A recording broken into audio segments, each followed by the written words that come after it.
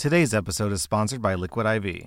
I work out every week, so it's important to stay hydrated. Plus, on top of working out, I've got a 3-year-old whose favorite after-meal activity is to run laps, like the little psychopath that she is. Clearly, I need all the hydration I can get. That's why I like to use Liquid IV for my workouts, and just for my daily drinking. Liquid IV hydrates you with benefits like electrolytes, essential vitamins, and clinically tested nutrients. With 3 times the electrolytes of leading sports drinks, plus 8 vitamins and nutrients in a single stick, it's clear why Liquid IV is the #1 powdered hydration brand in America. And I mean, yeah, vitamins and electrolytes are nice and all, but what about taste? They've got white peach, green grape, raspberry melon, and my favorite, lemon lime. Tastes great to me. Turn your ordinary water into extraordinary hydration with Liquid IV. Get 20% off your first order of Liquid IV when you go to liquidiv.com and use code R/ at checkout. That's 20% off your first order when you shop Better Hydration today using promo code R/ at liquidiv.com. Our kids have said to us since we moved to Minnesota, we are far more active than we've ever been anywhere else we've ever lived. Moving to Minnesota opened up a lot of doors for us. Just this overall sense of community, the values that, Minnesotans have. It's a real accepting, loving community, especially with 2 young kids. See what makes Minnesota the star of the North. New residents share why they love calling it home at exploreminnesota.com/live. Welcome to r/Today I F'd Up, where OP nearly kills his baby with a kiss. Today I F'd up by kissing the top of my baby daughter's head. A little over a week ago, I kissed the top of our 7.5-week-old baby's head. It was a single, light kiss, and she had a thick head of hair with no obvious scratches or other skin imperfections, but I had cold sores on my lips at the time. We've been really careful to avoid giving our children cold sores or otherwise pass along the herpes virus, HSV-1. We've maintained a strict no kissing on the lips or face rule between everyone and our kids, and I don't kiss my wife on the lips or other regions while I have cold sores. But just a few hours ago, our 7.5-week-old baby was diagnosed with herpes. She developed sores starting from where I kissed the top of her head within 24 to 48 hours of the kiss. We weren't sure what the sores were initially, so we brought her to a walk-in medical clinic for assessment. They took a swab sample for testing, and they provided a prescription for topical antibiotics while suggesting the sores could be due to bacterial infection. But after 48 hours, the sores were continuing to grow and spread across the top of her head.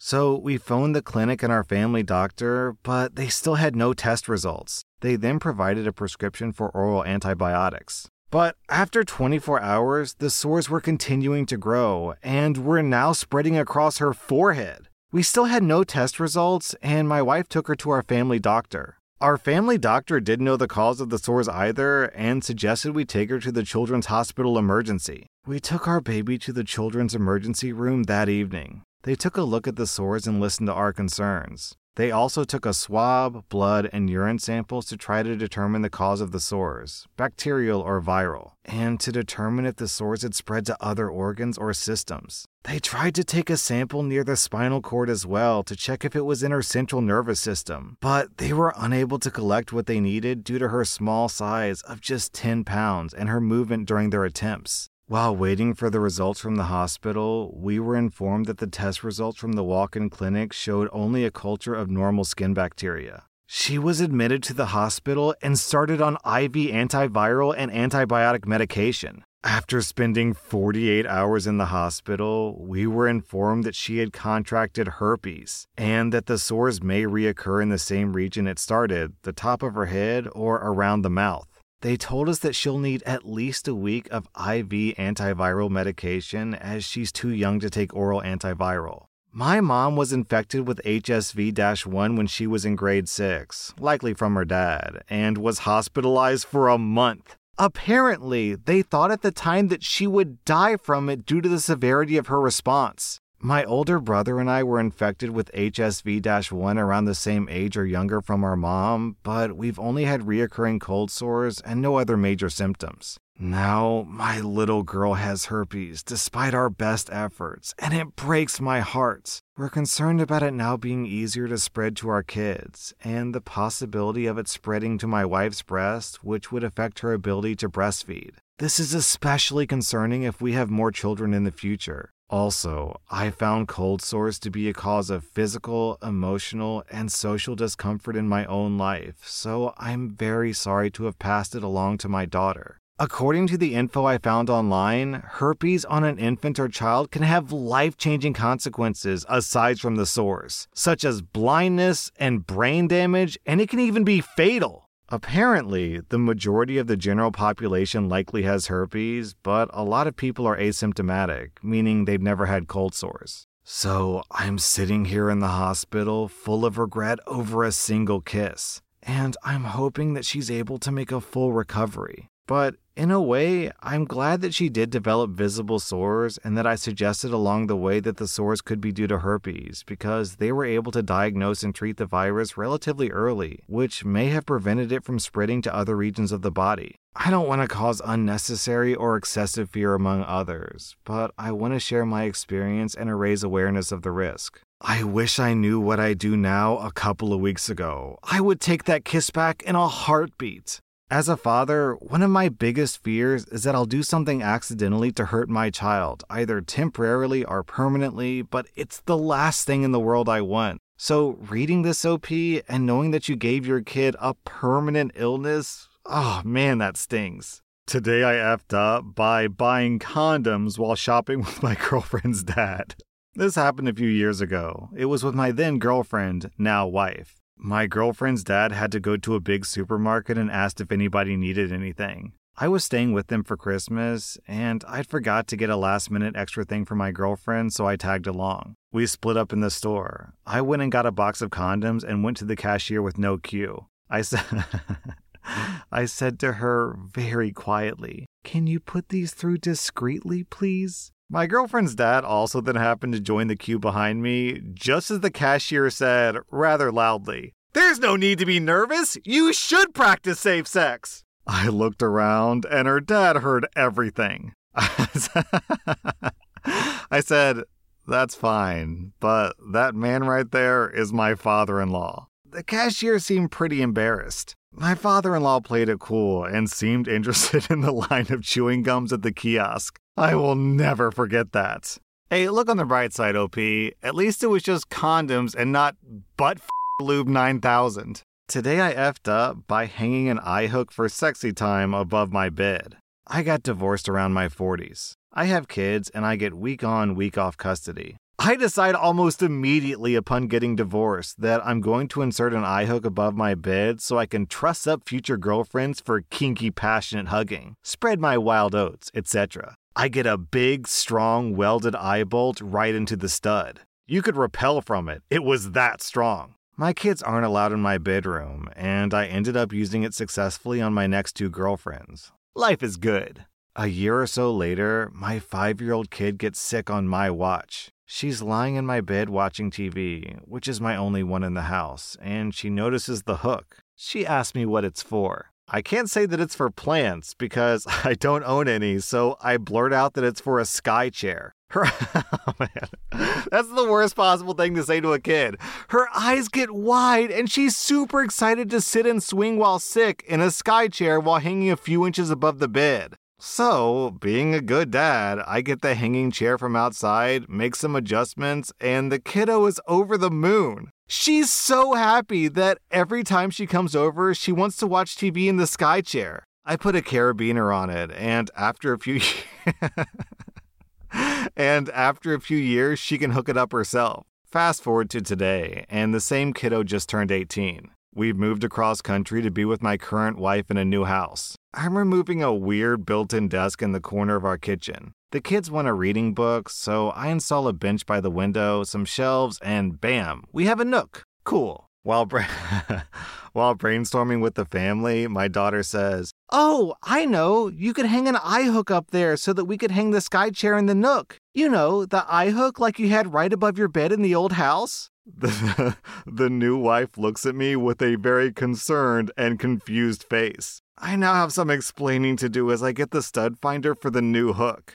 I gotta wonder what the wife is thinking. Is she thinking, oh my god, my new husband is a pervert who does kinky BDSM stuff with his exes? Or is she thinking, how in the hell does his daughter know about it? Also,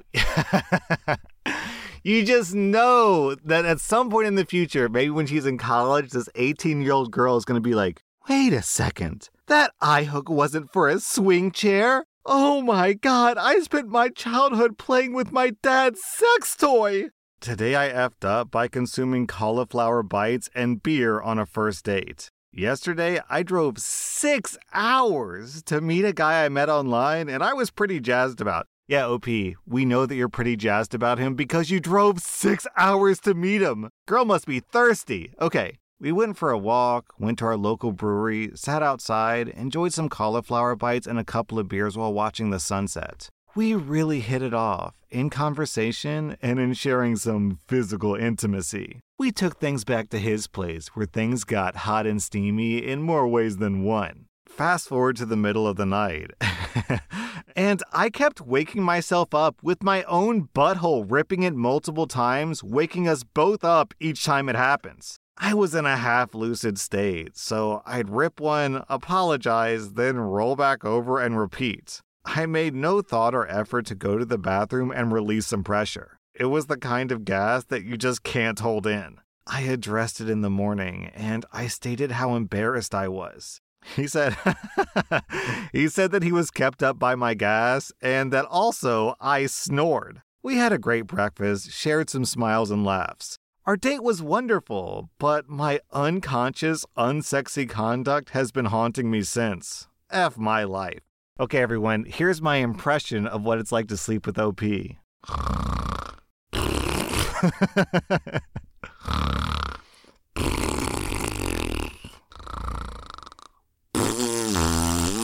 Today I effed up by assuming a patient had come in to get her nose fixed. I work in a plastic surgery department, and I had an appointment with a 17-year-old girl with her mother. The girl very obviously had a deviated septum, and before I confirmed the cause of her visit, I extremely carelessly blurted out, "Nose?" She was visibly embarrassed and held up her heavily bandaged finger. I could not have been more wrong. This girl had third-degree friction burns on her fingers and had been referred to the plastic surgery department due to an ER visit. She had a pyogenic granuloma formed during the burn healing process, and when it bled, it had initially been mistaken for arterial bleeding. During the process of cleaning the wounds and properly dressing them, I noticed her looking closely in the mirror behind her a lot. So much so that I think that I may have actually caused self-confidence issues in someone already vulnerable to them. I haven't been able to stop thinking about it, and I feel like a major butthole. OP clarifies, yes, I did apologize, and I explained how deviated septums can be medically significant. There will be a separate appointment for that. Oof, OP, if you can't stop thinking about it, imagine how much the poor girl is thinking about it. Also, down in the comments, we have a similar story from Shivering Songs. I was going out with friends after work at the mall, and when my shift ended, I decided to stop by the salon for a manicure to feel fancy. It was near closing time, but they obviously weren't that busy. I went in and asked, "Do you take walk-ins?" The lady said yes and brought me to the back room. I was confused because I'd had my nails done there before and they did it at the bench, not in a private room. The lady said, "You're here for your eyebrows, right?" Mortified, I said, "Yes," and experienced my first brow wax. I figured that if they looked that bad, I needed them done more than my nails. I hate to tell you that minor moment was 10 years ago, and I still think about it. I do find it funny now, but I worry about that poor 17-year-old girl from your story, OP. I remember one time when I was in, I think, first grade, some other kid said that my... Some other kids said that my ears looked like open car doors, and that one still sticks with me. Today I effed up by telling my kid's 3-year-old friend not to aim the Nerf gun at people. My son and his friend, both 3 years old, were playing with Nerf guns, and I told them, whatever we do, we don't point these at people, especially people's face. They listened for a bit until this kid decided, I think it would be funny to break the rules and shoot this guy in the face. So what does this guy do? He runs up to me and shoots me right in the face. Now, I've had plenty of injuries, but never by a Nerf gun. This dart hit me dead perfect in my right eyeball while my eye was open. Instantly, I went 100% blind in my right eye. After a few minutes, I realized this was serious, so I went to urgent care. The doctor at urgent care looked more nervous than I did and immediately sent me to the emergency room. I get to the emergency room, spent 6 hours there, but I did regain about 10% of my vision since then, and the doctors say that I should get it back within a few days, hopefully. But the doctor also told me, this is why you don't let kids play with Nerf guns. Touché, I guess. Wish me luck on my road to recovery. Down in the comments, we had this story from Milo Head. I work in a daycare and I live in the same neighborhood as a lot of my students. A few years ago, somebody had the bright idea to give the neighborhood kids a bunch of Nerf guns at a street party. Over a dozen kids, aged 2 to 14, running around the street with Nerf guns while their parents sat back and drank. A recipe for disaster. I wasn't going to get involved. None of these kids belong to me, and I'm not on the clock. Until one of my students shot me point blank in the face. Luckily, he didn't hit anything important. I told him not to point the gun at my face or anybody's face. When he didn't listen and he lined up for another shot, I took the gun and returned it to its owner. Then I gave his mother the heads up and left her to deal with the tantrum. She got the kid another gun, and he immediately shot his baby cousin in the face, giving her a bloody nose and a black eye. 2 days later, the mother tried to put in a complaint with my boss. Apparently, I was abusing my authority and power over her child and undermining her as a parent. My boss asked her why she let her 3-year-old have a gun and why she gave him another one when he proved that he couldn't listen and play with him safely. They switched over to another childcare center and still avoid me in the street. Today I effed up by being with a guy way too long without asking him his name.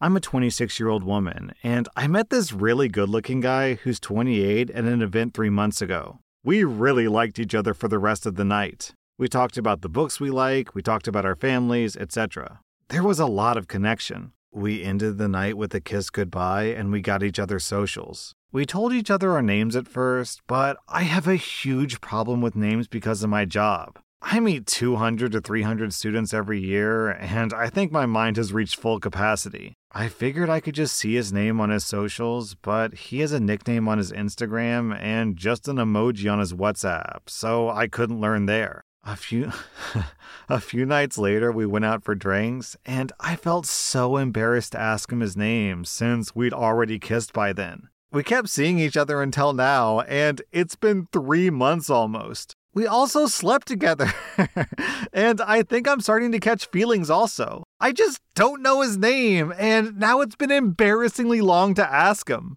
OP, this is cute and funny, but come on, girl, have some creativity. Just say, hey, can I see your driver's license? I'm curious what your photo looks like. That was r/Today I Effed Up, and if you like this content, be sure to follow my podcast because I put out new Reddit podcast episodes every single day. Our kids have said to us since we moved to Minnesota, we are far more active than we've ever been anywhere else we've ever lived. Moving to Minnesota opened up a lot of doors for us. Just this overall sense of community, the values that, Minnesotans have. It's a real accepting, loving community, especially with 2 young kids. See what makes Minnesota the star of the North. New residents share why they love calling it home at exploreminnesota.com/live.